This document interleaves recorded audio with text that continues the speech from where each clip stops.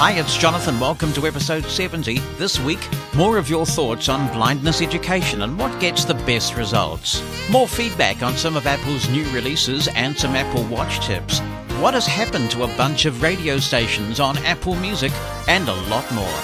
Mosen at Large Podcast. You're very welcome to contribute to the podcast, and there are two ways to do it. You can drop me an email to Jonathan, that's Jonathan, at mushroomfm.com. You can write something in that email, or you can attach an audio recording using anything that records and that you can attach to an email. You can also call the listener line.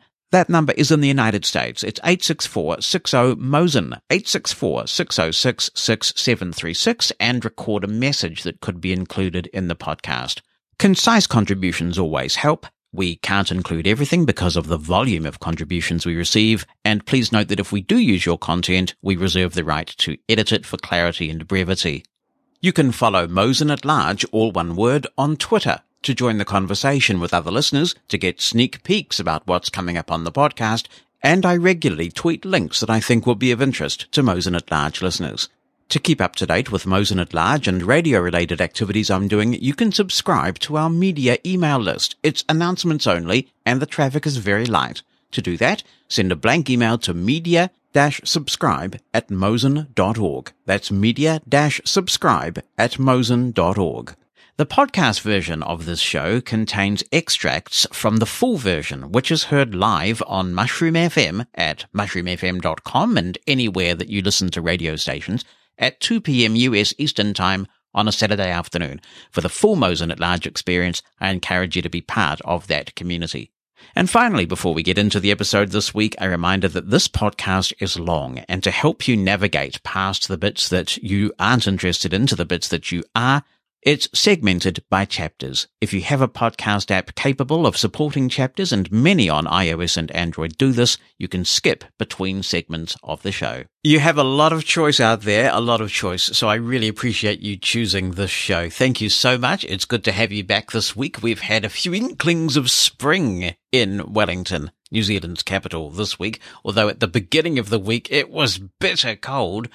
And the place that we're heading to for our holiday tomorrow, as I put this show together, was pretty much snowed in. Yeah, snow in New Zealand towards the end of September. A lot of people think that snow in New Zealand is unusual. It actually isn't. We've got some of the most beautiful mountainous regions and skiing in the southern hemisphere. And a lot of people from the northern hemisphere, when times are normal, come to us in sort of June, July, August, when it's summer in the northern hemisphere, to get some beautiful skiing in. But we wouldn't mind if it's a little bit snowy, but not being snowed in to the point that the airport's not open, so we can't get on with our much anticipated and planned holiday period. So fingers crossed. It seems pretty good at the moment. As always, we're going to have a wide-ranging discussion thanks to all the things that you have sent in and some of the things that I will contribute on the show today, and I want to start with one of those things, and it takes us back a bit. We had a discussion on Mosen at Large about taking back the word blind and how we need to demand that sighted people stop using the word blind as a pejorative, as an insult. Some of us talked of blind pride and maybe using that hashtag a bit more. When I find these examples of sighted people using blindness in a pejorative sense, I do intend to call them out. And I've got a pretty egregious one to tell you about. As you will be aware, last Tuesday night, America was supposed to have a presidential debate. Now, they didn't have that. Little wonder that Americans were frustrated, and I certainly have a lot of empathy for that position. They were appalled, and I think some of them were fearful of the future. Some of those emotions were expressed in a tweet by someone that I've not heard of before, but it looks like she's actually quite famous. The woman's name is Whitney Cummings, and my research tells me that she is an actor and supposedly a stand-up comedian. You might want to be the judge of that. During the debate, she tweeted the following, and I'm quoting directly now. She says, "I'd say this is the blind leading the blind, but I feel like this is the actual blind leading the actual blind." Now that's the tweet, and when I last checked, it had been retweeted 81 times and liked 965 times. This tweet makes it very clear that she's not talking about metaphors here, and that is often, of course, the excuse used by people who use this ridiculous blind leading the blind phrase to somehow imply incompetence. She talks derisively of the actual blind leading the actual blind, as if it's obvious to anyone with a brain that an actual blind person leading another actual blind person would be a disastrous idea. Some people agreed with her, but I was also very proud to read blind people, and some sighted people too, who stood up to be counted, who called her out on her ableism, and there's no doubt that's what it is. It is absolute, pure, unadulterated ableism. Several people urged her to delete the tweet. She's not done so, nor has she apologized for the tweet.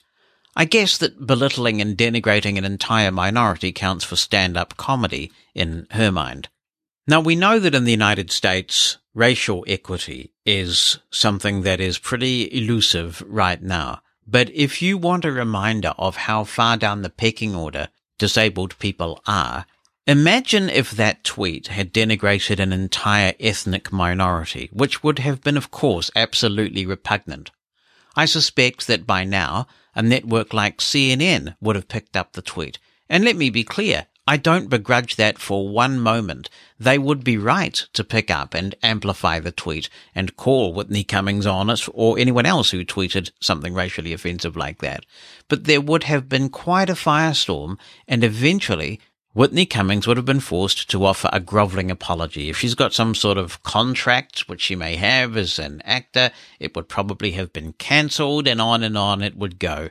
In this case, she has denigrated blind people in the guise of stand-up comedy, and no one in the mainstream cares. Now, there will be people out there who say, stop being so sensitive. It doesn't matter in the wider scheme of things. But I respectfully disagree.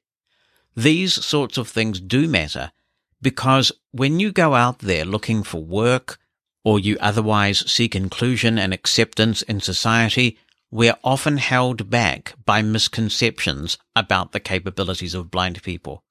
And one of those roughly 1,000 people who have so far reacted in some way to that tweet, or one of her 1,470,691 followers who has read that tweet, could be the person you meet next at your next job interview.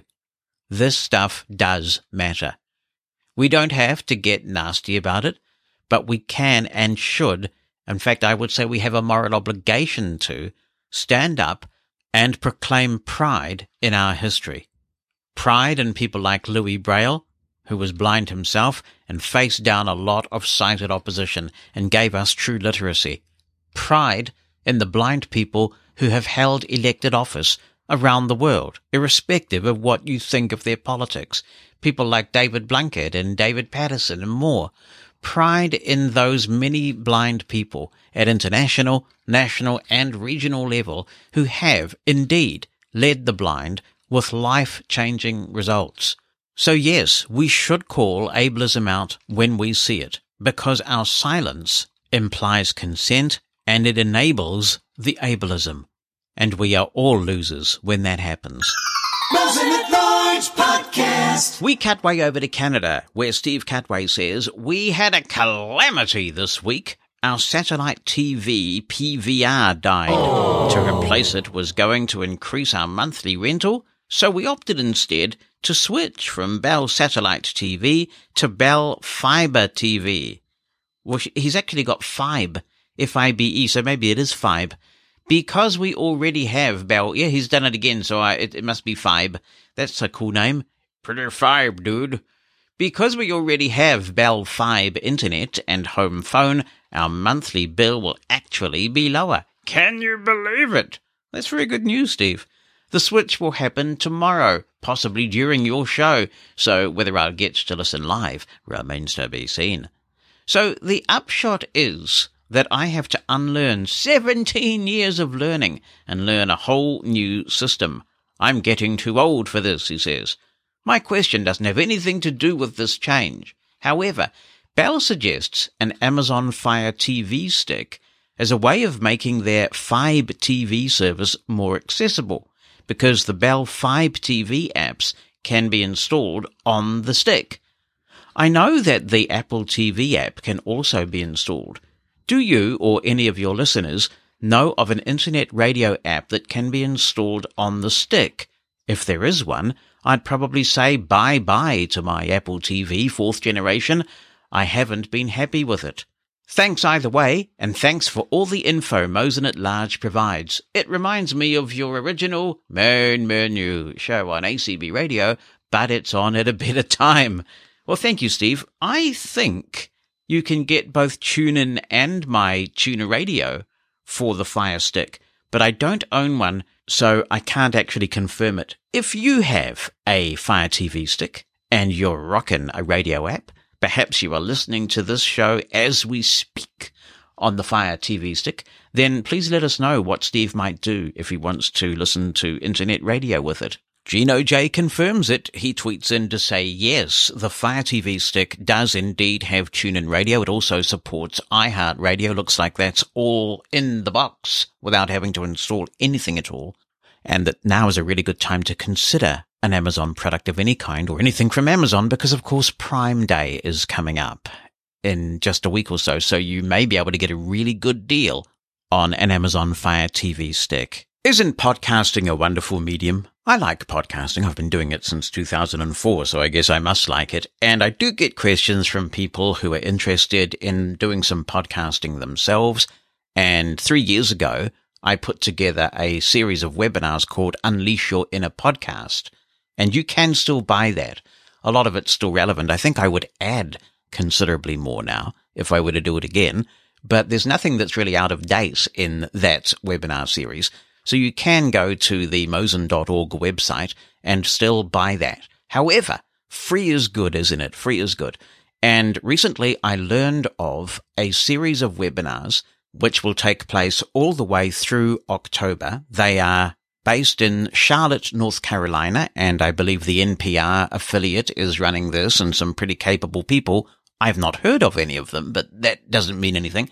It looks like this is really well done, and it's called the Charlotte Podcast Festival because it's in Charlotte, North Carolina, and every day they have at least one, sometimes more, free webinars that you can attend. Now, the site, while running a bit slow, actually, it seems to me, is 100% accessible, and so is the process for reserving your tickets to these events. So you can't just turn up. You do have to go in and reserve your place, and then you'll get an email confirming your reservation.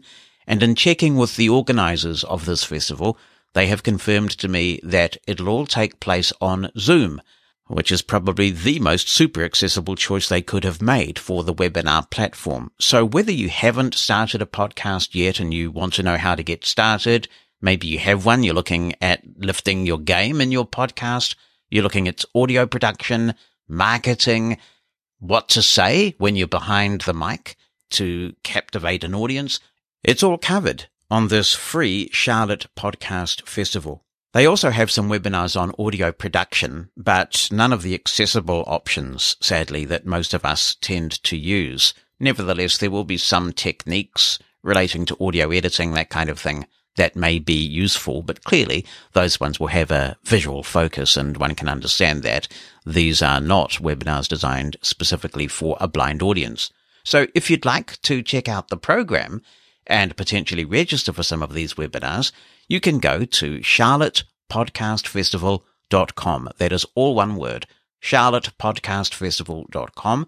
If you register for a webinar and the time isn't suitable for you, then they will send you a link to a recording of the webinar afterward. So being able to turn up in person is not a prerequisite for enjoying this material. That's charlottepodcastfestival.com. Hello, Jonathan. I am Stephen from Singapore. I wonder if it is possible to plug in my guitar amplifier into my iPhone 8 via its output. I quite recently bought an expensive lightning cable with 3.5-inch jack at the other end and plugged it into the back of my amplifier. To my disappointment, after plugging my guitar into the amplifier, there was no sound from my iPhone, let alone when I swipe left to right. I have to explain that I hope to be able to do this in order to perform online, as we are prohibited from doing street performances due to COVID. Do I have to go through GarageBand to do it? Should I use an RCA cable instead? I understand it is possible to do it with an Android phone. Hope you can help. So, as I understand it, you want to stream your guitar. So the workflow is that you have your guitar and then you have a cable going from the guitar amp into the iPhone, and you want to record from the iPhone. If I have that right, then I think you would need some sort of device that emulates an audio interface. I don't think just a cable would be sufficient. So I think what you would need is something like a little audio interface that has the ability to plug into a lightning connector, maybe battery powered, and then you would, it would show up as an audio interface. You would plug your guitar amp into that audio interface, and that would probably have a little headphone jack so that you can hear voiceover through the headphone jack of the audio interface, and then any editor should work, like Ferrite or anything really. That is my hunch, Stephen, but let's throw it out there and see whether there are any other musicians who can specifically recommend a gadget that will do this. I have a little Zoom device which can get its power either from USB and a battery pack, or from, I think it's AA batteries that you can put in the device. It's just a little audio interface. And you probably have an Apple Store in Singapore. If you were to check the Apple Store app, you'll probably find something, but let's see if anybody can give you a specific product recommendation. In case it helps, the Zoom device that I'm talking about is called the Zoom U44. It may be more device than you want. It's got XLR and sort of a 1/4-inch hybrid type jacks, but I'm pretty confident that will work. So you might want to check the specs for the Zoom U44 and see if it does what you want. Calling all the networking nerds out there, because Marvin Hunkin is in touch. He says that he needs to create a network diagram for an assignment for a networking course. He says, have you had any experience with that? If so, which ones? And which screen readers does it work with? Or would the entity relationship diagram work in Visual Studio? I need to do either a network diagram or Gantt charts, unless Microsoft Project is more accessible. Any ideas, he says. So if anyone has done this, let us know and help Marvin out. Mosen at Large Podcast. We've had a lot of reaction again this week on the subject of mainstreaming versus schools for the blind. Not all the experiences are terribly pleasant, so I appreciate people feeling that they're safe to share these experiences. And we begin this week with Carol Ashland. She says, I attended the Oregon State School for the Blind for 7 years, starting there when I was barely 5 years old. I learned Braille and other necessary blindness skills in spite of some of the teachers. There was cruelty meted out from the house parents as well as some of the teachers, and I did not handle this treatment well. All the blind students in the Eugene-Springfield area were transferred to local schools when I entered 6th grade. I did not do well in the public school either and did not make friends. I did not have a resource room. Instead, I had an itinerant teacher who came to my school once a week if I was lucky. I went to the University of Oregon, majoring in music because it was easy. The university would not certify me to teach, and I didn't fight them. I feel that the needs of blind students should be assessed individually. Unfortunately, children in Oregon no longer have the option of going to a school for the blind, as the legislators opted to sell the property to a hospital that had coveted it for some time. Hey, Jonathan, it's Jim East from Gainesville, Florida. I was mainstreamed. I went to a summer camp once at the Florida School for the Deaf and Blind. I also learned that Ray Charles had been kicked out of the Florida School for the Deaf and Blind. They've named their adult transition dormitory for Ray Charles. That's kind of interesting. Anyway, I at one time was the liaison to the Florida School for the Deaf and Blind for our blindness agency, Florida Division of Blind Services. But here's my take on all this. My parents went to a camp when I was a small child called Camp Challenge, and I did activities for kids, and my parents went to activities for parents of blind children. I had low vision then, but basically what we came down to is a decision that my parents wanted to raise me. So I stayed in the home school, which had a resource room, and I was self-contained in a vision room for grades 1st through 3rd. But I was in the South Florida Dade County school system. And I don't want to get into any cultural or political debates with anyone, but unfortunately, living in a border state, Florida, the system was a little bit overwhelmed by refugees. And so as a result, the monies that were supposed to be caring for and serving kids with disabilities, a lot of them were used for the English Second Language program. And so when I was in 3rd grade, I learned that I was on a first grade reading in 3rd grade. And that shocked me. I came home from school crying, and my mom wanted to know why I wasn't excited. I got a new reading book. And I don't know what got my attention, but I asked my teacher if it was a 3rd grade reading book. And she said, "No, Jim, you can't read a 3rd grade reading book." And that was using a CCTV or a closed circuit television. Back then it was a visual type, big monstrosity machine. Now they got the handheld. But in a nutshell, try to shorten this up a little bit. My parents learned that the Orange County school system in the Orlando area, there was a pilot program with lots of researchers, great educators of the visually impaired at a place called Princeton Elementary. Ironically, the same place that John Young went to school, the astronaut, but that was several years before. Anyway, there I made up 3 grade levels in 2 years. I had to repeat the 4th grade. And by the time I hit junior high, we called it back then, I was an honor student. All the way through high school, still an honor student. I started out with large print, and then I went to auditory learning because Braille, I was told, was expensive, and we didn't have electronic Braille yet. And so I learned a little bit of grade 1 and some of grade 2, and unfortunately haven't progressed much past that. And I'm great with audiobooks and computers and screen readers and all that stuff. And I went to University of Florida. Again, successfully finished with a bachelor's degree in political science and sociology, then worked for a while doing quality assurance for Disney.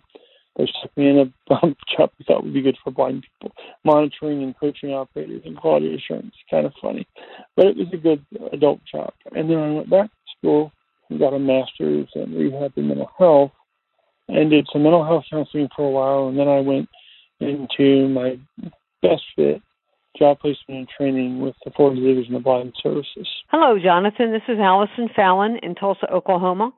I went to the School for the Blind until midway in 6th grade. And then I went to public school. My parents lived close to the school, so I was a day student. I had an itinerant teacher, that's what they were called back then, and she came maybe once every 2 weeks or once a month. And she did my tests with me. She brailled them or she read them to me. And I really liked being in public school, but I felt I was behind when I went there because the School for the Blind did not teach me how to spell words. For instance, from was an F because it was a contraction, and I didn't know how to spell it. So I passed 6th grade with the understanding that my mother would work with me during the summer, and she did. And then I moved on to, well, back then they called it junior high. I never felt bullied. I was involved in classes. I was involved in clubs, and people were really pretty wonderful to me. My husband, Joe, went to the School for the Blind from kindergarten to 12th grade, and I think, and he would agree, if he were still here, that I was better socialized than he was. But I liked the way it worked out for me. Hello, Jonathan. Hi, all your listeners. This is Andy Rebsher. Now, I attended a school for the blind, so I sort of favored institutionalization to a point. I mainstreamed after my 9th grade year, so I was also cognizant of the benefits in mainstreaming. So that was my perspective at the time. Now, this was 1974. I went to this counselor and he said, "Oh, good. This guy, he's a professor of special education and he's looking for an intern and his specialty is mental retardation and you're a blind guy. By golly, this would be a good fit for you." And I thought to myself, yeah, okay. But yeah, it's a paycheck. I want to stay here because I wanted to work for the college radio station in the summer and I didn't want to have to go home. So I took the job. And it turned out what my gig was is I don't even remember doing most anything except for recording on my Sony tape recorder his lectures, this professor. And his whole thrust was institution bad, mainstream good. So he had another 4 or 5 people working for him who were all grad students, and they were so gung-ho on his whole thing. And we would ride to these gigs in this big van and sit on a box in the back. It was kind of like being in a band and riding with the equipment, you know. He packed all these people in the van. We're going to this lecture now that I have to do somewhere. I forget where. And we would go there. And the thing I remember most about working for him was riding way in the back, talking to a bunch of the grad students in low voices so that Mr. Important, who was driving, would not overhear me saying this stuff. And I said, come on, you guys.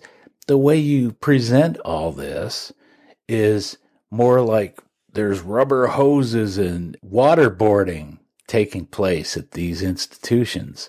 I went to a school for the blind and I thought it was fantastic. I left there because I had outgrown it. There were certain things that I needed that they didn't provide when I got older. My younger formative years were so important to me, being there. And there was no convincing anyone. It was like today's political universe where one person thinks this and somebody else thinks that. They might be polite when they talk about it, but they cannot even begin to give an inch one way or the other.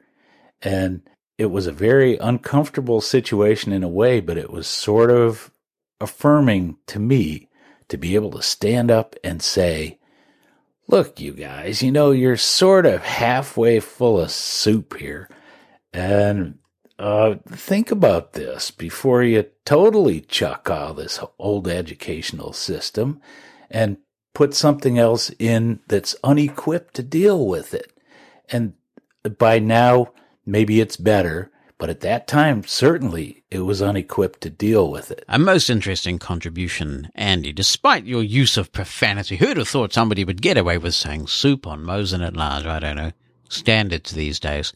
But I completely agree, and it's the point that I made on last week's show, that sometimes philosophy seems to take precedence over good quality outcomes, and you really illustrated that well in your contribution. Kathy Blackburn in Austin says, I went to a regular kindergarten, attended the school for the blind from 1st through 6th grade, and then attended 7th through 12th grade in public school. I became a good Braille reader, not because instruction at the school for the blind was superior, but because I was motivated. I know this because in 6th grade my class had to undergo remedial Braille instruction.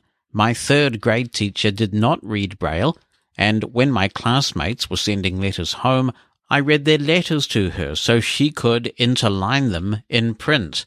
No one talked about bullying then, but it definitely went on at the school for the blind. Teachers and house parents did not deal with the problem at all effectively. Changing to mainstream education was my liberation.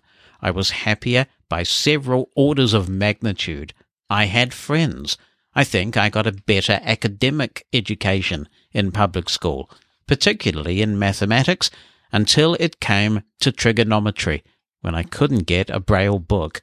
I had to change teachers in geometry because the first one could not adapt her teaching style to accommodate a blind student, and I think she was giving me unmerited poor grades. My resource teacher caught on to what was going on and helped my parents get me into a different class. I didn't date in high school, but I did go out with girlfriends. It's probably just as well. I'm not sure how well my father would have handled it if I'd had a boyfriend. I graduated from the University of Texas, held a series of temporary jobs, and eventually went to work at the Texas State Library's Talking Book program. After 3.5 years, I moved away to get married, and when we moved back to Austin, I eventually applied for a position at the Talking Book program and continued working there until I retired. I have been content overall with my life. COVID has seriously limited the places we can go, but I think we have adapted. Gino J says, before I talk about myself, I'd like to fill you in on my mom.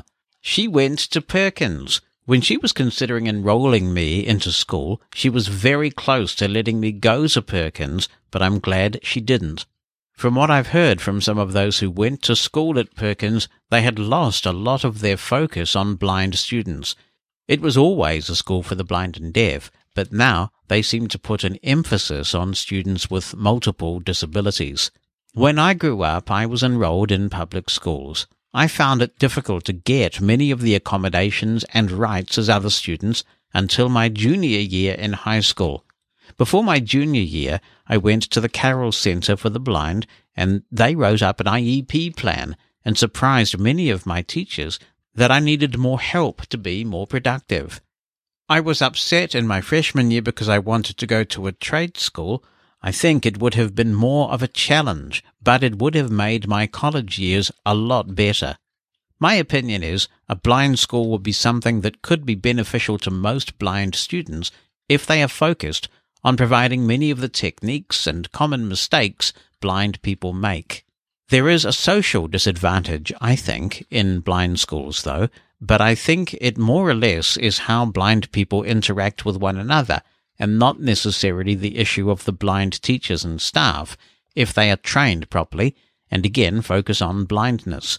I would have found it difficult to go to a trade school, but I would have also been better off in college. I found it extremely challenging in college. I don't think blind schools to college has anything to do with it. I think it primarily is down to the accommodations that your public school provides for you as a blind student. I will say there are some things I would have gained in a blind school, but in the end, I think I am happier I did go to public schools, as it would have made being independent much more difficult. If I ever have children, though, I know what I will be doing. If they want it, they're going to a trade school. Thank you, Gina. I'm not familiar with that term. I'm not sure what a trade school is, or whether it's trade school, but you're spelling it T-R-A-I-T, so it could just be an American term I'm not familiar with, but I appreciate the contribution. Now, Daniel Semro is living the dream right now. He says, about 3 years ago, I started at the School for the Blind here in Illinois, where I was up until December of last year, when I aged out. That's a cool term. That year, I had a very scary thing happen, May 6th, 2017. It was Saturday, prom day. Yay! I was so excited. But remember, this was my first year, so my mobility wasn't perfect on campus. Anyway, I went to the dining hall and had lunch. The way back to the dorm is where the trouble started. I walked out of the dining hall and thought I was heading back. The kids had gone ahead, so I didn't trip over them while walking. I somehow got lost by the basketball court on campus. I tried to call the residential person that was watching us at the time. No answer. I did it again. No answer. A security guard had to come and get me and walk me back to the dorm. I got back okay and talked to another staff that was in my pod in the dorm. We had 2 boys' pods, 2 girls' pods. Anyway, it turns out the staff member that was walking back with us had gone on break, not watching the new student, me. I was out there for about an hour, being attacked by bugs. And a contribution from the UK, May Thompson says, I think it was the right thing for me to go to a school for the blind. I started when I was 3, and I found leaving home very traumatizing. We lived over 100 miles away from the school and had to go on the train where 2 escorts took us from Aberdeen Education Authority, a lady who was in charge of the girls and a man who looked after the boys. I used to get upset days before I had to go back and would talk about having only 2 more breakfasts, dinners, etc. to go. I remember locking myself in the bathroom and my mum having to get a neighbour to talk me out. I also remember taking ages to eat my breakfast, thinking in my childish way that if I delayed it somehow, I wouldn't have to go. My mum came to Edinburgh one time on the train all the way, and while the other children were upset, I was quite happy as Mum was with me on the train. But she said she would never do that again, as all it did was delay the heartbreak of me having to say goodbye.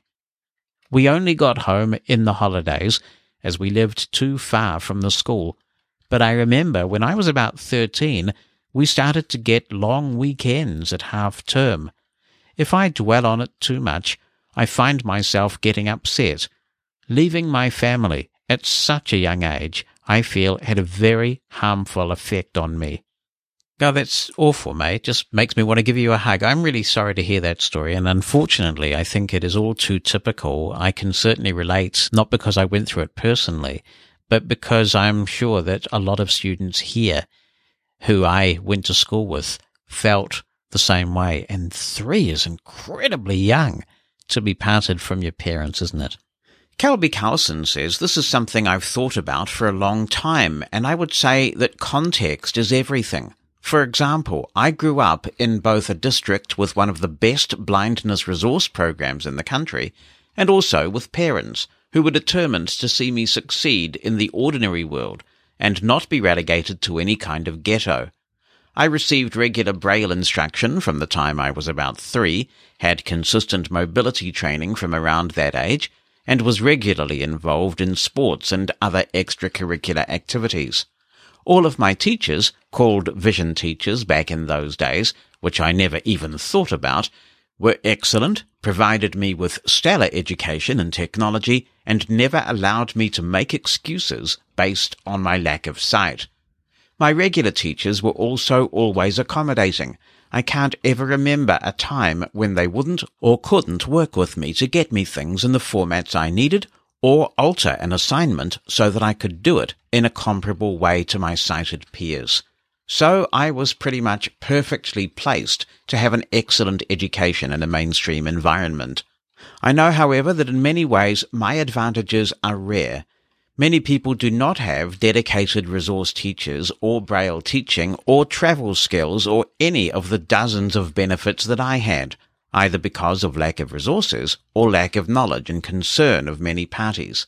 In this case, a school for the blind might well have benefited them more. I did visit my state's school for the blind during a couple of summers, and while I enjoyed it, I don't think I would have gotten a better education there. The people I know who came out of that particular school don't seem to have gotten all of the educational benefits I did, but of course my sample size is limited, so it's hard to say how universally true that is. One disadvantage of primarily being around other blind people is that you do not always get accustomed to social cues that are typical for sighted people. Being socially awkward, or being thought so, can be a huge disadvantage in the employment context and elsewhere. And I have definitely seen this among those who have been educated at schools for the blind also. I will say that I did not get as much travel training or independent living skills practice as I might have if I had either attended a school for the blind or a rehabilitation centre. While I did get some, and it was consistent, it just wasn't as frequent as it might have been other places. While I've managed to develop those skills over time, I'm still not entirely satisfied with where I am. I don't think that is my instructors' faults. They just had a lot to do and limited amount of time. All that being said, my circumstances are not universal, and I have many advantages that some people do not. But I would still say mainstreaming is probably best if it can be made to work the right way. Thanks very much, Kelby. I do have to comment on one part of your message because you pushed one of my buttons there using the term ghetto. This sometimes comes up when people use the term ghetto in a blindness context to somehow demean people's choices, and I think it is really unfortunate. You see, for example, products like Note Takers for the Blind or the Victor Reader Stream or anything that is made specifically for our market, sometimes being referred to as a ghetto product. It's hard not to interpret that as quite a pejorative term, and similarly, if we apply that to schools for the blind, look, there are all sorts of specialized schools, whether they be military academies or people of specific religions, like Catholic schools. There are schools for gifted children. So would we call a school for a gifted child a ghetto school? I don't think so. So I think there is a case to be made that some people may thrive in an environment where they're exposed all the time in their education to teachers who are literate in Braille, who have knowledge of blindness, just as the mainstreaming environment has clearly worked really well for you because you were resourced well. And I think you hit the nail on the head there, that mainstreaming can work really well and give you all those social benefits of staying at home with your family, being in your community, just integrating, which is so important for life, isn't it? Because there's the academic side of education, and then there's the preparation for life, which in many cases is a lot more important, and that's where being in your community can be so advantageous. But mainstreaming a blind child is a different proposition, say, from mainstreaming a child with a physical impairment, where you might have to make one-off modifications to the building to make sure that it's wheelchair accessible, that kind of thing, and perhaps work on a little bit of education. If you're going to mainstream a blind kid well, it's going to require a lot of resourcing. And sadly, too often the philosophy is there, but the resources are not. I'm glad that was not the case for you. Well, good evening, Jonathan and Miss Bonnie. I hope all is well. This is Marvin Rush in Louisiana. As you guys know, we got hit by a hurricane the 27th of August, which I know you've probably, all you guys have read is Lake Charles and all that, but we live 30 miles north of Lake Charles. So anyway, we got a bad dose of it. We lost several trees and all kinds of things. We were out of electricity 18 days. And Jonathan, think about that right quick. No gadgets for 18 days. But we did buy a generator, and so we had fans, and we could charge our cell phones and all that. I'm one of those weird kids. I went away to the School for the Blind in Alamogordo, New Mexico when I was 5 years old. In fact, my parents actually sold out, bought a place in Alamogordo and moved there because I went to the School for the Blind. Fall of 64 was when I started going to the School for the Blind. Anyway, in 1970, we moved to Texas. And my parents and I talked about it. I mean, I was 11 years old by then, 11, and we decided the best thing for me to be would to go to public school, which I did. During that late 60s era, the academics at the School for the Blind in New Mexico, and I don't know how they were anywhere else, but the School for the Blind in New Mexico, the academics left a lot to be desired. So it took me a long time academically to catch up. But I'm glad I did it, and I've listened to all the comments so far. Yes, I know about the teachers not expecting enough from you and all that. I've experienced that before. In fact, even the teacher of the visually impaired that I had, she was even kind of that way. There was another guy that went to school all the way from the 5th grade through high school that was also blind. And I'm not going to go into all that. But anyway, when I got out of high school, I went to Texas Tech in Lubbock, Texas, and got my teaching certificate. And the day I got my teaching certificate, I called that lady on the phone, and I said, Mrs. whatever your name is, I want you to know that I have a teaching certificate, and I'm going to go do a better job than you did. And I made a lot of observations working with blind kids, working for the Commission for the Blind, working for Seeing Eye.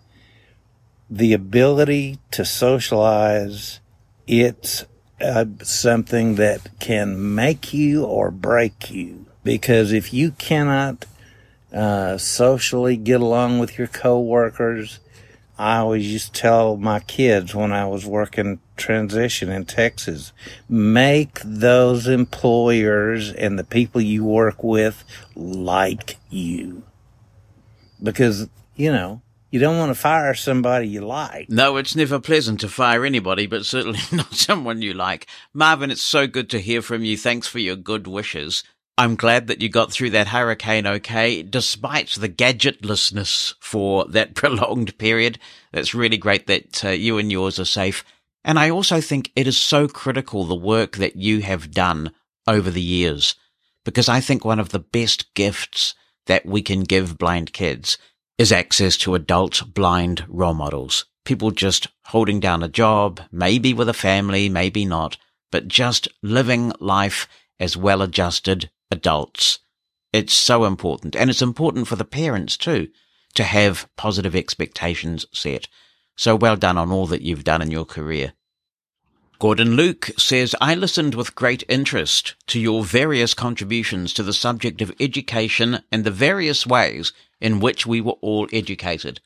I'm not sure there's a perfect solution fit for everyone, but it is interesting just how varied things were for us all. I'm not sure either that what young blind people have today is better or worse than we experienced, just different. Saying all that, the world of the 1970s and 1980s is somewhat different than it is today. For example, I grew up in Glasgow, a tough city at any time, but one during that period still dominated by religious splits almost akin to that of Belfast in Northern Ireland. My blindness came as something of a surprise to my parents, but being the practical people they were, they just got on with things. My mum, being a primary teacher, and my dad, a secondary one, meant that education was very important to them. However, education experts of the time told them that they knew what was best for their blind son, i.e. to be educated at a specialist school for the blind. Now, as I was brought up Protestant, that meant being sent to boarding school in Edinburgh at the age of 5, only getting home at the holidays. There was a school in Glasgow, but that was for Roman Catholic children, thus excluding me. These were the only 2 specialist schools for the blind in Scotland at the time. Now I think there isn't one left, but I could be wrong. So began a long battle not to educate me at the specialist school, as that would require a religious shift, something that would take years to happen, but instead to educate me at my local school, 5 minutes walk away, where my sister and brother had previously attended. Eventually they won their battle, and with them as my support team, as modern terms would call them, helping me with my preparation for reading and writing and all that good stuff. It's only now, when I look back, that I can see just how much effort they put in to allow me to succeed, constantly being sniped at from the sidelines by those who said I would do much better at their specialist school. And was it easy? Of course not. But neither was it impossible. We were all learning together as to what worked and what didn't.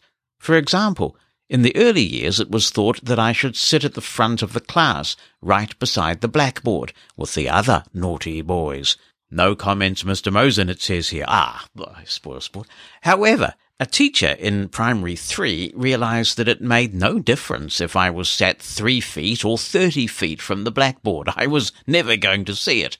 Thus, I got to sit with my friends, or at least I got to sit there until we misbehaved too much.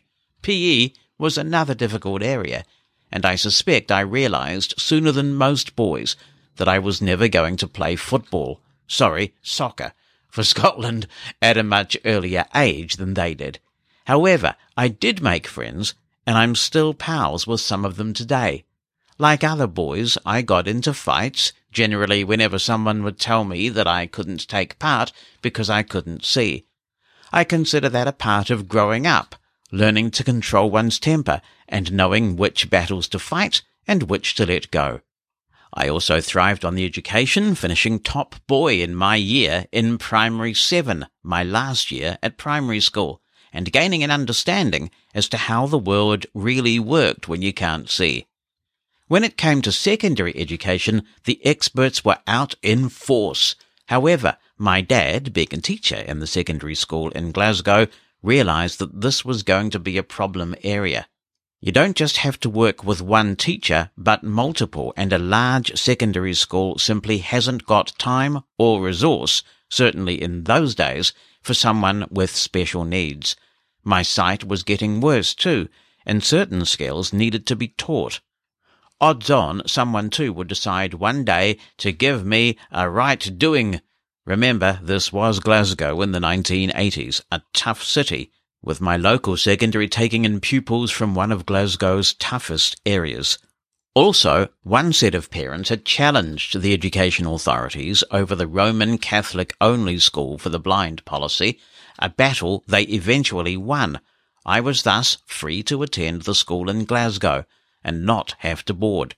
This specialist school was something very different from what I had been used to. Looking back, that was both good and bad. Firstly, it was an amazingly positive place to be. For the first time in many years, there had been a group of pupils who'd started to go to university and actually crack the education world. This had started after a 14-year-old boy had lost his sight and had come to the school only to discover that his dream of becoming a lawyer wasn't possible with the setup at the time. His parents had fought to get teachers in who could let their son succeed, and he'd got into the university. Others had followed in his wake, and this became the new norm. So, at the time, the school had a can-do attitude with teachers who believed in their pupils. I arrived knowing that I lacked certain skills. Thus, I was taught to read and write up to grade 2 Braille in 4 weeks. I'll never be as good a Braille reader as you are, Jonathan, but I can get by. This enabled me to read much faster than print, and so meant I could keep up much better with things like French. I'd love to hear you speaking French with a Scottish accent, Gordon. I also learned formal mobility skills, something you don't appreciate until much later in life. PE was also an area where I moved from being the last to be picked for team games to being the first. However, I was always aware that no matter how good your friends thought you were at something, I always knew that compared to my sighted friends, there was a massive gap. However, my proudest moment at the school was leading the boys out at football for our first ever competitive match with the blind school from Edinburgh. And just for the record, we won! On the negative side, those that had been educated by the school at primary level really had been let down badly. I was shocked even then about how little general knowledge they had. Being a Roman Catholic school, they knew lots about the Bible, but, for example, couldn't tell you which ocean lay between the UK and the US. There was also a quite naive view of how the outside world worked. They were shocked that blind people wouldn't always be listened to, and that they would sometimes have to fight for their rights.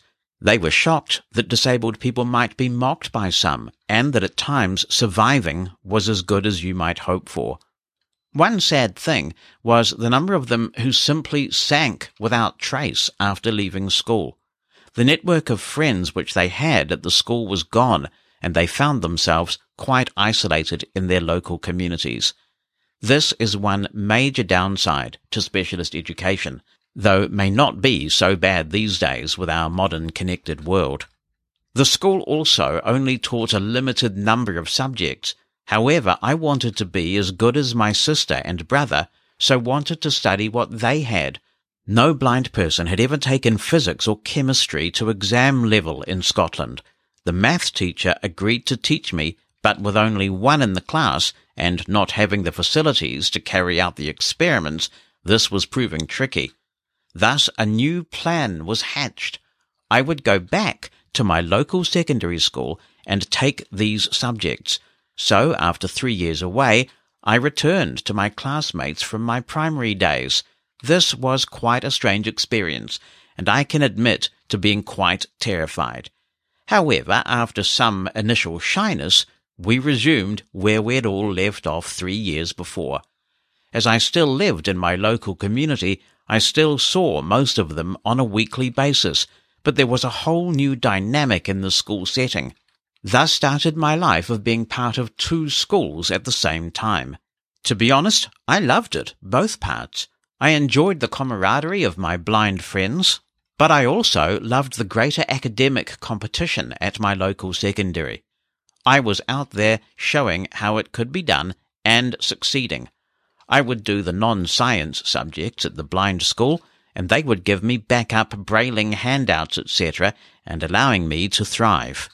This sort of model started to be adopted going forward, though special units started appearing in specific secondary schools rather than local ones. I'm not sure if this is still how things are done today.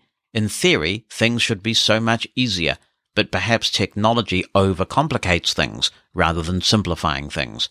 For example, people are taught to use equipment which goes out of date rather quickly, rather than gaining basic braille skills. But perhaps that's a topic for another show. There are so many skills we as blind people need to gather, and learning them at an early age is simply the best time, as your brain is so much more flexible and able to learn. I made a success of my education not because of experts, but because of sheer hard work from both my parents and latterly from the teachers at the blind school. I owe them a massive debt of gratitude. University, in comparison, was much easier than it was for many of my blind friends. I knew the sort of world that was out there, and that I would have to fight to allow me to succeed in it. I also had a template for lecturers to follow, and they were willing to take on the challenge. I think I was the first blind person in Scotland to get a degree in mathematics, and due to some hard work, I was able to get a first. As one lecturer said to me one day, "Mr. Luke, for someone with very little natural mathematical ability, you work dashed hard with the small amount of ability you do have." I'm still not sure to this day whether this was a compliment or an insult.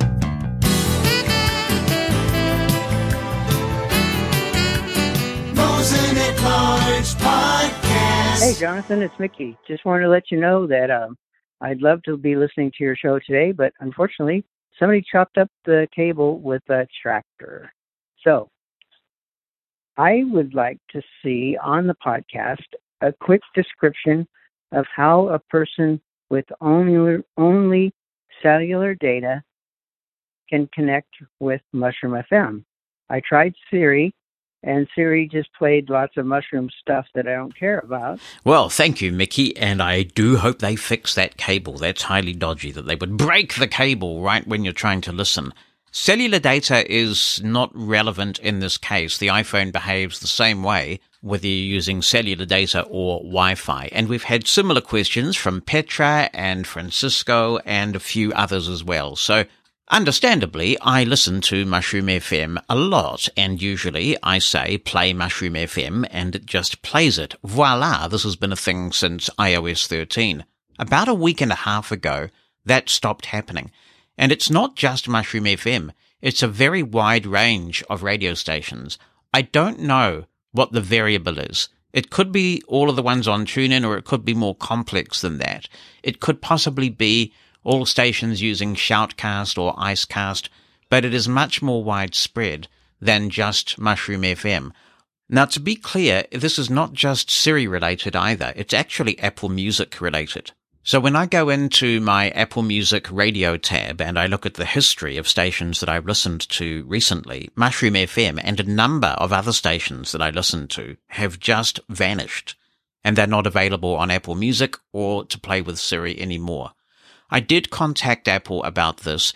I've probably spent about 3 hours on the phone trying to get some sort of sensible answer. If it's a bug, well, fair enough, but I suspect it's more than that. I suspect they have taken some sort of decision to pull certain types of stations from the directory, and I'm surprised that there is nothing in the tech press that I have read about this, which I guess just goes to show how much of a priority internet radio has out there. I mean, I'm amazed at how quickly the whole tune-in radio in the UK thing has just disappeared without a trace. It's just dissipated. Anyway, I called Apple, and of course, with the first level tech support, they want to know what device are you using and all this kind of thing. And I kept saying to them, it's nothing to do with my device. I'm getting emails from people around the world telling me that this has disappeared. Can you tell me what's happened so I can explain it to them? And I still don't have an answer. In terms of how to get around this problem, I have noticed that you can now give a Siri command to the TuneIn app. So if you have the free TuneIn app installed on your iPhone, you can now say to Siri, play Mushroom FM on TuneIn and any other radio station that you can no longer hear on Apple Music, and that does appear to work. So getting the free TuneIn radio app is a good option. There are other radio options as well. OOTunes or uTunes, I can never remember how you're supposed to pronounce that, is accessible, and of course it's the same directory that's used in the Victor Reader stream. They do have quite a few streams that TuneIn does not. There's another one made by the people who make Twitterific called Triad. You will find Mushroom FM in there as well, and that is an app that works across the Apple operating systems, so it's on the Mac as well, and I think Apple TV, so Triad is another option, but those are paid-for apps. TuneIn is free, and at the moment it does appear to be integrated with Siri. I have no clue what has happened to the Apple Music directory to see so many of these radio stations just vanish. It would be nice to have an explanation. We have various miscellany. How's that for tautology? Various miscellany from Petra this week. She says, I'll start with words. Oh, she means business. The word impact means to me a wrecking ball hitting a building or a car hitting a power pole, not the weather. The weather has an effect or will affect my plans for the day, but not impact them. Okay, so we will get the official Mosen at Large fact-checking team on the case here, and we will rule this true or false. Let's ask the drinker. Well, I'm sure that she'll settle it for us. Soup drinker. Define the word impact. As a noun, impact is usually defined as the striking of one thing against another, forceful contact, collision. As a verb, impact is usually defined as to drive or press closely or firmly into something, pack in. For more, ask me to give you more definitions for impact. Soup drinker? Give me more definitions for impact. I have 9 more definitions for impact. What? As a noun. 1. An impinging. 2. Influence, effect. 3. An impacting, forcible impinging. 4. The force exerted by a new idea, concept, technology, or ideology. Yep. As a verb. 5. To fill up, congest, throng. 6. To collide with, strike forcefully. 7. To have an impact or effect on, influence, Yes. alter. 8. To have impact or make contact forcefully. 9. To have an impact or effect. Yep. Okay, so based on definitions 2, 4, 7, and 9 in that list, the Mosen at Large fact-checking department is calling Petra's assertion false. It's clearly there in the dictionary. And also, after Daniel's message last week to the show, I was struck by how many times I came across the word impact. You guys may not like it, but that's what it means these days, in addition to what you are saying. It's in the dictionary, it's in common use. You're gonna have to just live with that one, I'm afraid. But is Petra done yet? No, she is not. She continues, the word wreck doesn't apply to a car hitting a person. That's an accident. A wreck is a collision between a car and something hard. I would agree with that one. I'll give you that. When a body, she continues, is found, it's really alive. So why don't they just say a body was found instead of a dead body was found? I don't know. Now we're getting off words, which is good, and we're getting onto phone cases. Oh no, I think I'd rather have words than phone cases. Phone cases, says Petra. I have always used them on my iPhones. Without them, the newer iPhones are slippery, and I'm afraid they will get scratched. Being a girl, she says, see, if I called you a girl, Petra, I'd get inundated with emails calling me sexist. But anyway, you can call yourself a girl. Being a girl, I like to change them depending on what I'm wearing or my mood for the day. What do you do? What kind of case do you have, Petra, when you're mad about people using the word impact, which is in the dictionary and in common usage? About schools, she says, I may have told you some time ago that I went to public schools in the Los Angeles area, which were integrated as early as the 1950s. In what we call grammar school, we had a resource room and teacher. Some of the resource teachers were better than others, of course. One actually didn't know Braille, and since I did, because of another really good teacher, she had me correcting and helping other younger students. I took it as a compliment, but as I grew up, I realized she was using me for a cover.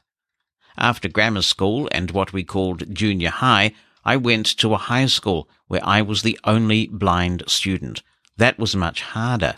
The books I needed for Spanish and math weren't ready in time, and rehab didn't offer to pay for readers, so my mum hired the girl next door who was 2 years younger than I.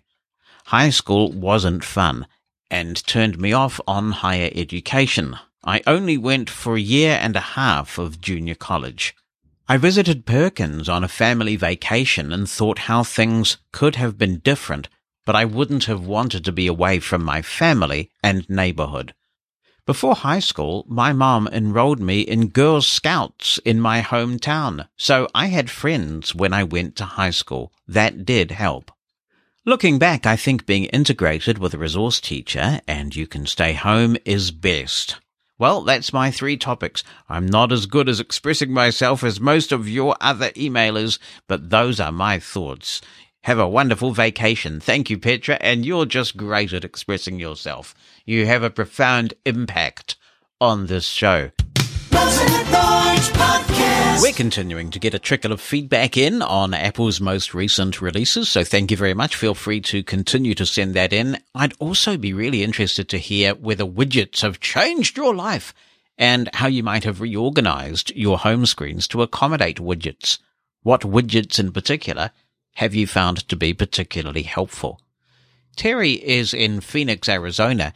She says, I hope this is not an actual bug. Maybe it is something that is happening on my phone only. When I downloaded the bug fixes version, that's 14.0.1 of iPhone 14, I have now found when I go to answer a call, if I just double tap on answer, I do not get the keypad. Not a big deal if it is just going to be a voice call. However, if you are needing the dial pad to interact with the system, such as banking, stores, or any number of other services that require you to touch 1 for this and 2 for that, 3, etc., this has a huge impact on me working at the university because it makes it extremely difficult to activate two-factor authentication. I actually use two-factor authentication at least 3 to 4 times every day at work, so this is a huge deal. I did figure out how to activate the keypad. It's a 2-step process. First, when the call starts ringing into the phone, you have to swipe to the left until you get to the person's name or phone number listed there, double tap, and the phone will continue ringing, and then you quickly swipe to the right 3 or 4 times, depending on how long it takes you to get to answer. Double tap answer, and you'll get call and the keypad will appear. This is a frustrating workaround. Yes, thank you, Terry. Sorry for my hesitancy in reading that, but it was dictated and there's missing punctuation and some words misrecognized, and it really is quite tough. So if people wouldn't mind typing when they email in, that certainly makes my job a little bit easier. Anyway, to get to this important point, Terry, there is a workaround, I believe, if I'm understanding your issue correctly. So let's take a look. We'll ask Siri to open the Settings app. Open Settings. Settings. Next, we'll locate Phone button. and we'll double tap. Allow phone to access. Heading. I'll just flick through here. Siri and search. Notifications. Incoming calls. Full screen button. There we go. I've already changed this. So you have options here for incoming calls. I have it set to full screen, which I find much easier. The default, though, I think is not. So if you go in here. When iPhone is unlocked, display as heading. Banner. Selected. Full screen. Phone, FaceTime and other apps you use to receive calls will use the selected display style. And when you set it back to full screen, you'll have what you had before in the previous versions. So give that a shot and see if that resolves it for you.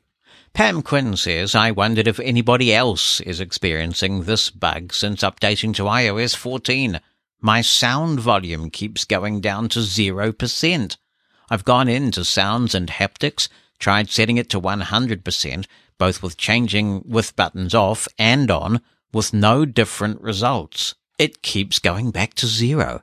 I have an iPhone 8, still wishing I could downgrade. Oh yeah, your window of opportunity has passed now. Unfortunately, they've stopped signing iOS 13. I've not seen this personally. The one bug that's really bugging me with audio is the one I think I've talked about here before, where audio ducking just spontaneously stops working. And when it does that, what it does is it keeps the audio ducking permanently down. This only occurs for me when I'm using my made-for-iPhone hearing aids. And I don't know whether it's my made-for-iPhone hearing aids specifically, or whether others who have made-for-iPhone hearing aids are experiencing this too.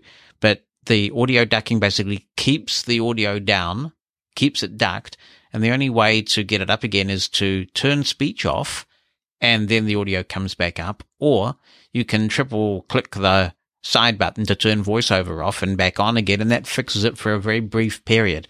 It's actually surprisingly fatiguing to have to do this dozens and dozens of times a day just to get your audio ducking back. However, not to take away from your bug, Pam, if anybody has experienced this or has any suggestions about what might be going on, please be in touch. And Faraz says, Hi, Jonathan. I have enjoyed your podcast when you reviewed the What's New in iOS 14 and WatchOS 7. There is one small change that you have not mentioned in your podcast that is worth mentioning, and that is that the pages on your home screen are properly labeled as they should have been, meaning your page 1 of the home screen is properly labeled page 1. This will help when training new people on how to use the iPhones. Benji writes, a quick one to share with you and the listeners, my first impressions of iOS 14. It's slower than iOS 13. It was the first thing I noticed after installation, a slight, albeit noticeable slowdown in performance. I have none of the new AI features turned on, as performance seems to suffer even more with them running. I have an iPhone 11 and an iPad mini 2019, in other words, up-to-date hardware, and already having performance issues. Thanks, Benji. I wonder whether what you were experiencing is the voiceover sluggishness issues, which I have not seen, but certainly exist because a lot of people are reporting it. And that could be what you've got. I'm running an iPhone 11 Pro Max, and knocking on the wood, I'm delighted to say I have not seen any slowdown at all in performance myself. I haven't even had the voiceover lag. So I'm wondering if you try and do the workarounds that some people have found for the voiceover lag, where you set up the same language that you like to use as one of the languages in the rotor, in other words, as a secondary language. I wonder if that'll help you out with the sluggishness. If others have seen poorer performance that goes beyond the voiceover issues that we all know about, then by all means let us know what you're experiencing. It is also worth noting that a lot of people are having battery life issues. This is not particularly unusual with new releases of Apple operating systems, and sometimes it can take just a few days to settle down, while at other times the problems are a lot more serious. I was reading in an article recently that somebody's battery drained from 100% to below 10% in an hour on their iPhone. I have had really dodgy battery life, unpredictable battery life on my Apple Watch since purchasing the Series 5 last year. And I've tried everything. I've uninstalled all third-party apps, just taken it back to bare bones, looked at background app refresh, made sure that I didn't have noise notifications on because that's using the mic, and I figured that might be contributing to it. But I never really got to a point where it was satisfactory, or perhaps I did towards the end of my time with the Series 5. So after I got the Series 6 and restored from my backup, I had a great experience. I charged all the way up and then wore the watch, and the battery life was phenomenal. It was at 100% forever. And then it very slowly drained, and I thought I could get a day and a half out of this, which I think is supposed to be fairly typical. And then without doing anything, without adding anything, I charged the watch when it was time to charge it and started using it again, and the battery life plummeted. That's all I did. Just charge it again. And since we're on holiday tomorrow, I thought I want the best battery life I can have. So yesterday I did the nuclear, as former President Bush would say. And I erased my watch and I set it up as new, which is not actually the hassle that it used to be, particularly because now you can share your watch faces. So knowing that I was going to reset my watch, I sent myself, it's like the old song about sitting right down and write yourself a letter, except these days it's I'm going to sit right down and send myself my watch face. Oh, somebody should do a parody. Yeah. I sent my watch faces to myself and I put them in the Files app on my phone. So I had all my complications set up just the way I like them, and I had the weather one on the infograph watch face in just the right place so you get as much weather data as you can get, and it was all good. So I restored, and again the same thing has happened. Phenomenal battery life when I took it off the charger after that, and then after the first charge, the battery life is not as good as it was. Now, it's not absolutely plummeting, it's fair to say. It's just nowhere near, I think, as good as it should be. And I've tried everything. You know, I've made sure that hand washing is off, although I do really like the hand washing feature. There's just something cool about it, but that doesn't seem to help very much. I've tried various things. Now, there's also been a problem with people losing GPS data from workouts, and of course last week we heard about Peggy Kern's problems with watchOS and iOS talking to one another, and she's lost a massive, like 4-figure move streak when trying to troubleshoot this issue with Apple. And Apple is suggesting that if you've got problems, you should back up your phone and your watch, erase them both, and restore them both. Now, that just seems to me extraordinary to ask users to do this. It suggests some sort of major quality control issue that users are expected to go through all of those hoops, far from the sort of it just works standard that we would expect from Apple, isn't it? So it's a great mystery, this battery life, and of course it just doesn't affect some people, and that's the thing. I mean, Bonnie's now got her Series 6 Apple Watch, and her battery life is really good.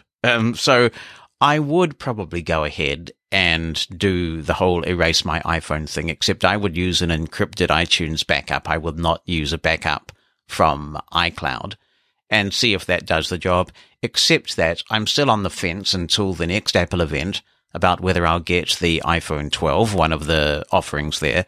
So if I'm going to do that, it seems like it's not worth the bother for now. It's not completely show-stopping battery life that I'm getting. And I'm pleased to say that my iOS battery life is just fine. So we'll see what happens. Mickey Quenza says, I'm having trouble with my iPhone XS Max running iOS 14. The problem is that hitting the side button 3 times does not turn off VoiceOver anymore. Neither does it turn it back on. I've looked all over and can't figure out how to fix this. There's nothing in the sight definition of the side button that works. Any suggestions? Yes, well, I've had a similar problem in that I have made for iPhone hearing aids as well. And every time I do a soft reset of the phone, when I'm trying to troubleshoot my watch battery issues, and you do that by pressing volume up, volume down, and then holding down the side button in all quite rapid succession, or I install an update to iOS, perhaps it's a new beta of iOS, what I find is that despite my settings, the side button has changed to have me choose between VoiceOver and my MFI hearing aids. And if I wanted that, I would have set it up that way. But it keeps changing every time I do anything like that. But all you have to do, Mickey, is go into accessibility settings. So tell Siri to open accessibility settings at the very bottom of the screen. So it couldn't be easier to find. Just do a 4-finger tap towards the bottom of your screen. At the very bottom there, you will find an option for what the side button does when you triple click it. Daniel Jacob says, I don't know if you have an iPad or not, but I have 2. Oh, look at you go. Yeah, I do have an iPad, but since I got made for iPhone hearing aids, I don't use it as much because handover just simply doesn't happen, at least when VoiceOver is on. So I hardly ever use it, and I guess I won't buy another one unless Apple fixes this one day. I noticed yesterday when I upgraded to iPadOS 14, there is absolutely no way to turn on or off mobile hotspot on cellular-enabled iPads. In fact, there is no hotspot feature at all in iPadOS, at least none that I can see. I just wondered if you know anybody else with an iPad who might be experiencing the same issue. Maybe this is a problem that occurs only in North America. I did file a bug report with Apple. If you might have any additional insight, that would be great. Thanks. Well, thank you, Daniel. This feature is carrier dependent. In other words, a carrier can make it visible or not visible. But if it was there in iPadOS 13 and then you upgraded and now it is not, then it sounds like it may not be your carrier. But it could be a bit of toing and froing between Apple and your carrier to get to the bottom of it. If it's disappeared in general, I'm sure others will let us know about that. But good luck, and if you get a resolution, let us know how that worked out for you. Mosin at Large Podcast.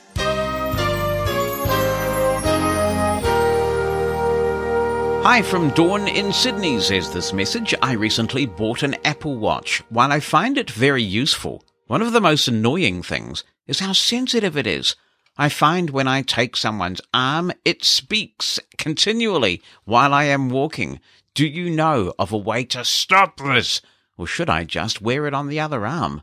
Good to hear from you again, Dawn, and I hope you have many happy, chatty years of experience with your Apple Watch. Let's see if we can reduce some of that chatter. Based on what you describe, I think that this will help. So we'll go into the Watch app on the jolly old iPhone. Open Watch. Now we're going to navigate to the general options. Complications, but notification, app view, dock, but general. There button. we go. There's general. I'll double tap. About button. And we'll flick through until we get to the wake screen options. Software, automatic, witness, airplane, do not watch or language, Apple ID, background, enable dictation set, enable handoff, let's use wake screen button. There we go. There's a button called wake screen. I'll double tap.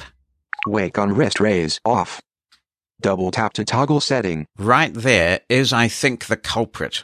What this means is that when you raise your wrist, the watch wakes up. Now, apart from being a potential way to really drain your battery, and I, for one, have had a range of battery issues with my watch, it's also pretty chatty because when you wake on wrist raise, VoiceOver is going to speak the time.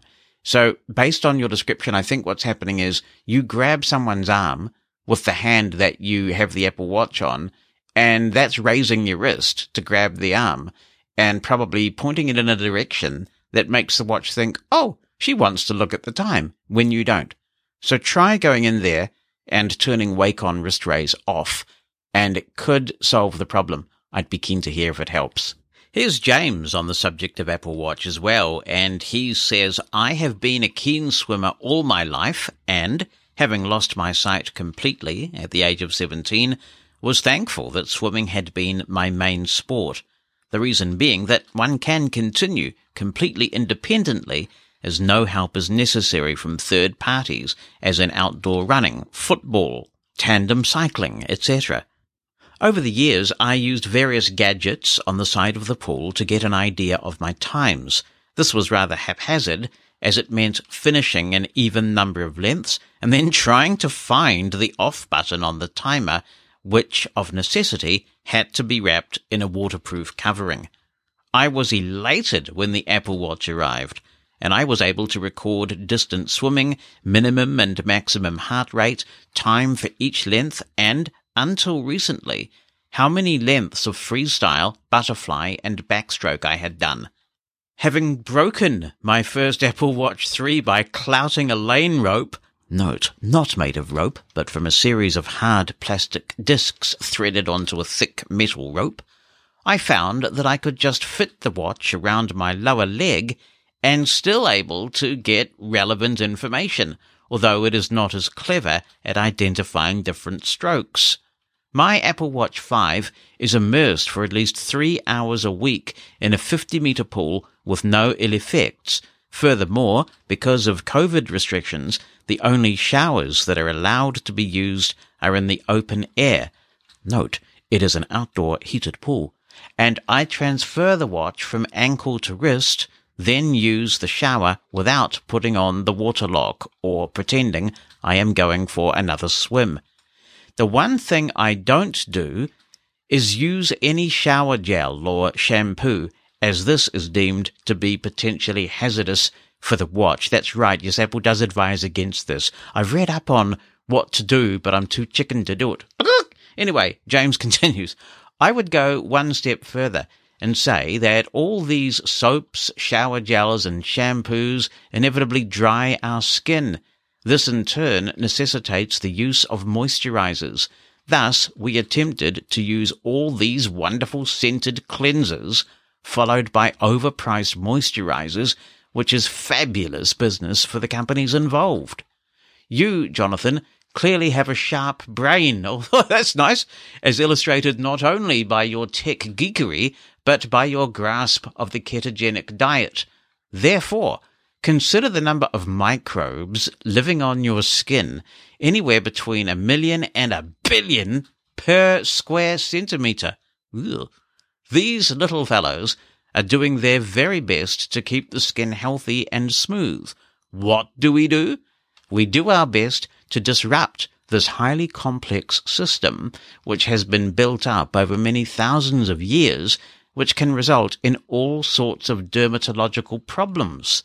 It is not as though we are coal miners working at the pit face or farm workers heaving spadefuls of manure around. The vast majority of blind people, the ones lucky enough to be working, have fairly clean jobs. Yes, I do use shampoo once a week and use soap on my hands, but that is all.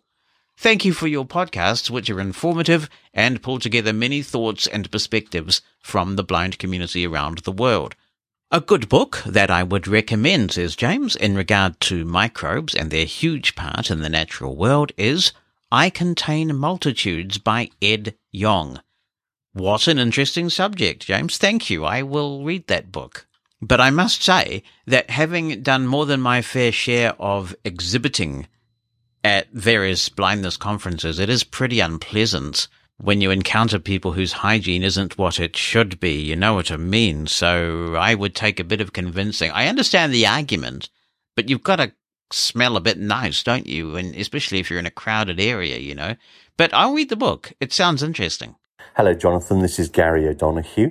Just following up on your unboxing of the Apple Watch Series 6, I noted you said you couldn't show the blood oxygen app because you're on the beta cycle. So I thought I'd do a quick demo of that app for your listeners in case they're interested. I've got the app put in the dock on my watch, so I'm going to press the side button to bring up the dock. Calendar, dock. I'm going to swipe right. Sleep, Uber, blood oxygen. Actions available. I'm going to double tap with one finger to bring up the app. Blood oxygen. Blood O subscript 2. Heading. I'm going to swipe right. 96%. 4 minutes ago. I'm going to swipe right again. Start button. And that's all that's on this screen. So I'm going to double tap with one finger on the start button. Start.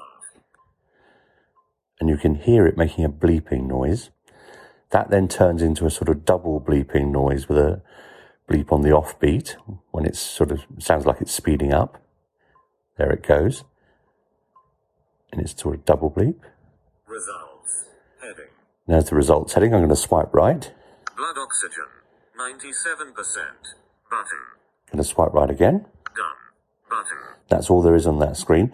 Now there's a button obviously associated with the result which suggests there's more information. So I'm going to swipe back to that. Blood oxygen. 97%. Button. I'm going to double tap on that with one finger. About blood oxygen measurements. Swipe right. Blood oxygen, also known as oxygen saturation, represents the percentage of hemoglobin in your red blood cells that is carrying oxygen. Most people have a blood oxygen level of 95% to 100%.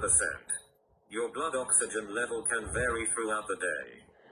Going to swipe right again. Note, blood oxygen measurements are not intended for medical use. Normal disclaimer. So there it is. I'm just going to press the crown to get back to the watch space.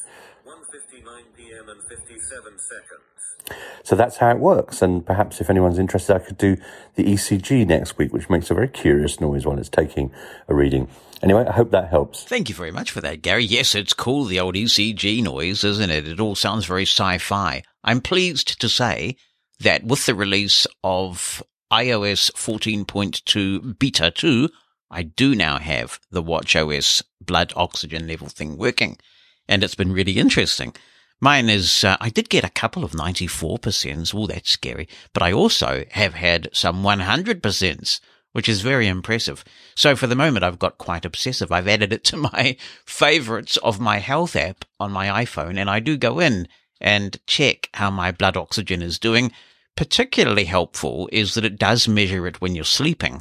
So if you've got sleep apnea, you could perhaps get some low blood oxygen levels there, and that could be a sign that you might want to get that checked out. Mosen at Large Podcast. Sometimes I feel like some of these sections of the show need their distinct theme music. Let's see, like if I drill into the production library here, we can have a go at this. Let's see. Hello and welcome to another edition of Get Off My Case, a commentary on cases for the iPhone. Yeah, that's good, isn't it? Tristan Clare says, I am definitely pro-case for two reasons. First, I like a leather wallet with a hole for a long lanyard that hangs around my neck, as I can wear my phone while using it. This is particularly helpful for using Aira, as I don't have to transfer my phone to a different case in order to have a hands-free experience. I also notice from the listener contributions to this topic that those of you who wax righteous, about the aesthetic beauty of the iPhone being ruined by a case are all male, while those of us who prefer a case are female. This may have something to do with the design differences between male and female clothing. I bet when you're not using your phone, you slip it into one of the many pockets that all men's clothing seem to have. In that situation, I can see why a case would be a hindrance, as it would increase the size of the object you have to slide into your pocket. Unfortunately, most female clothing, especially pants, doesn't come with pockets. If it does, then they're not deep enough to slide a phone in for easy reach. I suppose I could put mine in a handbag while not using it, but that would necessitate carrying a bag around just so I don't lose my phone. Also, I don't know about anyone else, but my current bag holds enough stuff to survive a week in the jungle, and searching through it in order to find my phone could be tricky. So, for myself, I prefer a case. It has to be a leather one, though. I'm not a fan of those backless plastic jobs where you need a screen protector on the front. I did try a screen protector for a while, but it always felt sticky, even after I cleaned it. So I went back to the feel of the original screen. I do relate to one thing you said, Tristan, and that is the extraordinary number of things that one can find in many women's handbags. I mean, I think if I was just walking along and I said to Bonnie, gosh, I wish we had an intercontinental ballistic missile right now, she would open her handbag and there would be one there somewhere. I mean, it would take her probably 45 minutes to find the blasted thing, but it would be there somewhere. Greetings from Munich, Germany, says Andre. Thank you so much for your great show. It's interesting, informative, and fun, as always. After listening to your interview with Karthik from Envision, I went to their website and saw the glasses are available for pre-order. Once upon a time, there was a contest led by Elita Group where you had to write a short story about a future gadget for the blind, the most useful one or the one you dream about. Natalia, my wife, wrote a story about a young guy wearing glasses very much akin to what Envision offers. And when she saw the videos on their site, she started to encourage me to go and pre-order the thing. But I'm in doubt. If they offer at least 80% of what they claim to offer, that's definitely a good deal. However, it might not be the case, and the price they ask for the glasses is quite a considerable amount of money. That said, I know you don't like it when people start their phrases with "so," one bad habit of mine. I'd like to ask you, could you please find and invite a person who did really use the glasses so he or she could tell us, your listeners, about his or her impressions thereof? Thanks a lot. Greetings to Bonnie and all of your wonderful family. Stay well. Well, greetings to you, Andre, and to Natalia as well.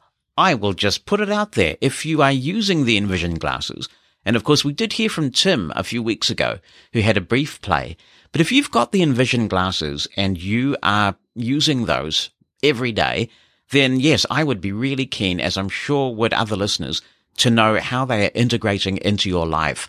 How good are they really? How practical are they? How much do they live up to the hype? Please be in touch and share your impressions. I know many people would appreciate that.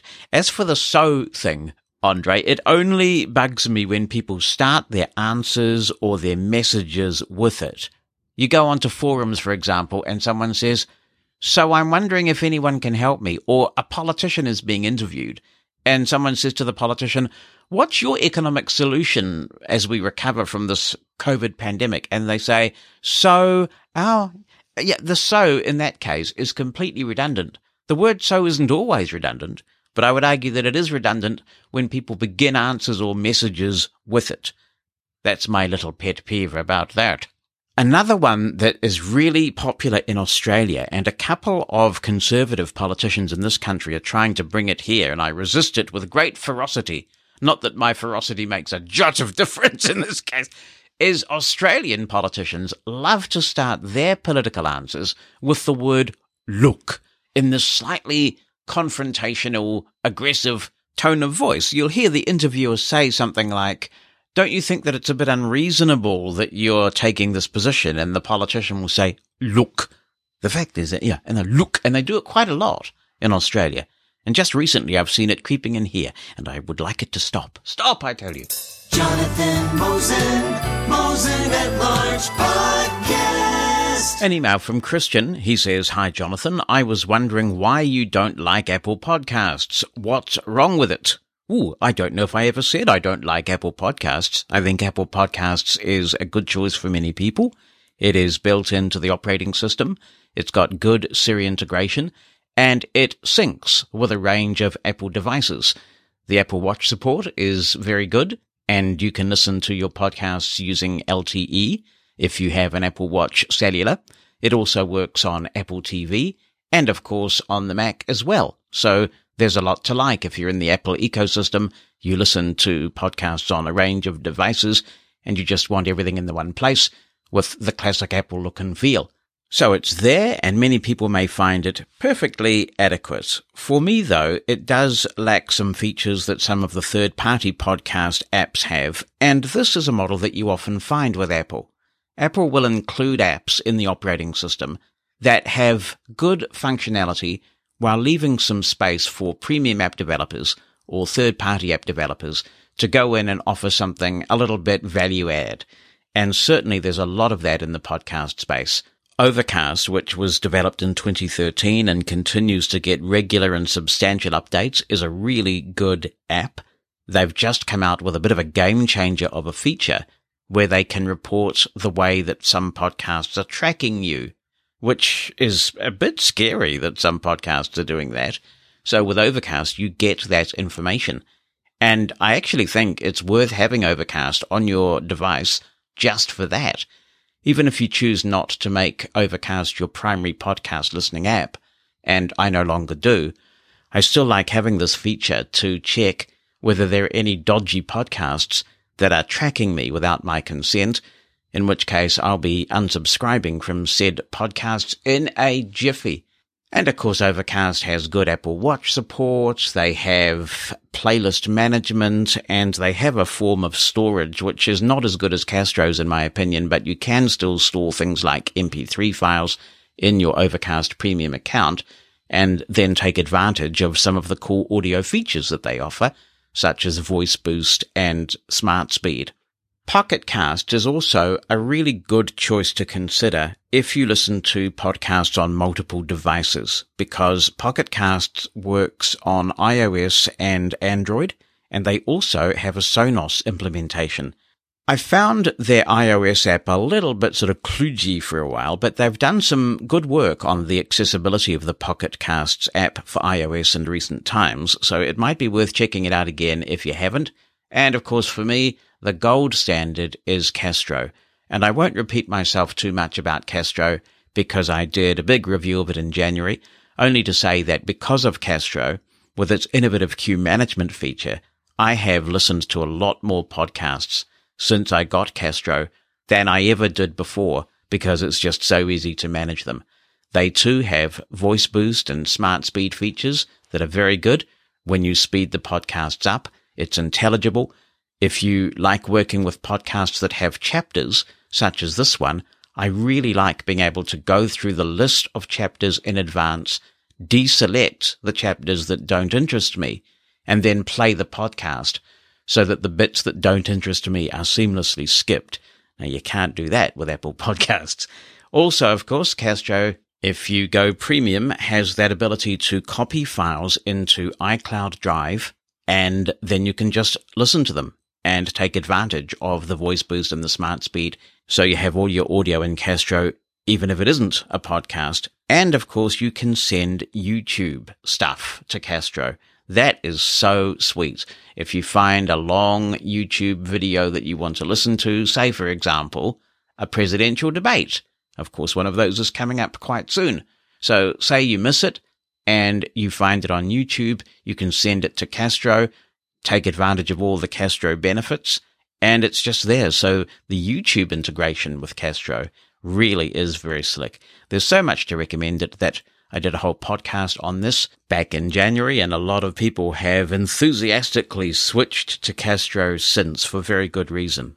And another thing I just remembered is that some of these third-party podcast apps offer clip sharing built into the app. This is another thing that you don't get with Apple Podcasts, and I really like this feature. Sometimes, for example, you will see on the Mosen at Large Twitter account that I will tweet just a small snippet of the most recent episode to tantalize somebody who might not have heard it yet, to say, oh, this is a bit you might be interested in checking out in the podcast. Now, I can do that with a third-party web-based service, of course, if I'm an Apple Podcast user, but some of those services charge you a premium. But with Castro, and of course Overcast does this as well, I can select the part of the podcast that I want to share within the limitation, for example, that Twitter has of length, and then just share it, and it's all built in. So many things to like about a lot of these third-party podcast apps.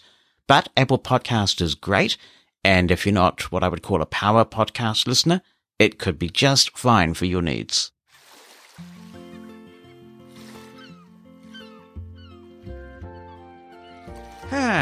It's time for another edition of the Bonnie Bulletin. Hello, guys. Hi, guys. Happy Pregnant Day. Preakness. Oh, although I thought it was a horse race called the Pregnant. No, it's although... You're not going to watch the Pregnant, are you, today? Yeah. You are? Yeah. I thought you were heading off to the mall. I am, but I can take it with me. You can't take it with you when you go? No. Who said that? Yeah. You've changed carriers. I have. I'm on Spark now because 2 Degrees just wasn't cutting it. Yeah, they do have quite a patchy network. The price is right with 2 Yeah. Degrees. But even out here, going in on the bus, there were dead zones. Yes. One of the things I noticed, even out of all the 3 big networks that we have, and we have a range of virtual network operators, but we have 3 networks that actually have built infrastructure. So I've been on them all because I'm a churner. And I tell you what, Spark is just the most rock solid of all of them. I used to go into work and I would have little breakups if I was listening to a stream, somebody was being impeached or something, and it would break up. But with Spark, it's just rock solid the whole way in. Yeah, I don't get the in progress and loading and all that stuff. Well, I'm glad you're happy because you were very nervous when I was changing it over. Well, yeah, because you don't want to. I remember one day, didn't it take a couple days to port a number or something? Oh, possibly. Yeah. Yeah. So you don't want to be without your phone. Traumatizing. Yeah. So are you getting all stressed as we do the big packing up before we head off? I've started a couple of days ago. You pack like 2 years in advance of any holiday. I do. I am not like some people that I've known that you call them at 2 PM and you hear churn, churn, churn. And what are you doing? Do everything. I am washing clothes. I'm like, aren't you supposed to be on like a 7:00 flight to London? Yeah. Yeah. I'm like, no, I cannot do that. I don't know what it is, but I just always have to be, I'm always afraid I'm going to leave something, which, I mean, we're only going to Queenstown. It's not like they don't have stores in Queenstown. So technically, if you miss something, you could get it. Except that we're out at a resort way out of town, though. So it is actually, there's no, I don't think Uber comes out there, do they? No. Maybe they do. I think they will drop you out there, but they won't come out there. I think that might be the deal. They won't come get you. Yeah. Michael Fair is with you. When it comes to packing, I always pack as much as a day before leaving. Sarah's more of a last-minute packer. It really frustrates me when people are last-minute packers because sometimes I've been in situations where, like, the taxi's there. Mm-hmm. And I forgot to pack. Oh, God. Oh, and then I do check me and out. I double check and I triple check, and then I probably check in the cab to make sure I have it. So it's I kind of wish I were somewhere on the between. Now, I don't know if I should say this. I really don't know if I should say this or not. But the one thing that really drives me crazy about traveling with you is that when we get to the airport and we check in, you always want to use the facility before we get to the gate. Always. Because I get nervous. Even though we just left like half an hour before. I get nervous. I guess I could I don't know. It's just always have been. So I get nervous about flying. I don't know. I guess I can go on the plane. They do have bathrooms on the plane. That's really strange. Oh, and it's like this routine. Yeah. It's like when Richard was little. We used to take the kids to family restaurants and stuff. And, he always insisted on using the toilet, not because he necessarily had to, but he liked checking out the different toilets. My sister was that way. There's a lot of people who have children that are that way, and I don't know what it means. If he was a bit older, if that was a little bit later, like if he'd have been perhaps, I don't know, 9 or 10 years younger than he is, he could have done a whole YouTube thing. We could have sent him in with a little one of those GoPro cameras or something, and he could have videoed and done a YouTube review page of different facilities and restaurants. It would have gone viral. Yes. This sort of 6-7-year-old boy reviewing it. Mosen at Large Podcast. And speaking of this holiday that we're about to whisk ourselves away on, late last week, Bonnie said to me, Jonathan, she said, we need a new Bluetooth speaker. And that's because we had this pair of Mega Booms, UE Mega Booms, but they've seen better days. I think we got them in 2013, and the battery's gone a bit dodgy on them. We don't use them much these days. But Bonnie said, we need a good Bluetooth speaker so we can listen to music and other things when we're on our break. So I was tasked with a quest to find a good speaker that we would take with us. So Heidi, our geek in residence, well, she's not in residence anymore, but she always likes to come and do the tech shopping with me. So Heidi and I went out and we did this, and we will review some of the products that we looked at, and we'll also unbox the one that I ended up buying, which is a Bose speaker that does both Wi-Fi and Bluetooth. And my reason for getting the Bose speaker was that I nearly went with Bose in 2016 instead of Sonos. But what stopped me was a series of accessibility challenges with the app, and I wanted to find out if the Wi-Fi part of this with the Bose Music app had improved any. Using it as a Bluetooth speaker, I knew would be straightforward. So we'll set it up. We'll unbox it. I'll talk about some of the products I looked at, and you can hear for yourself. That'll be in episode 71, coming up a bit later this week.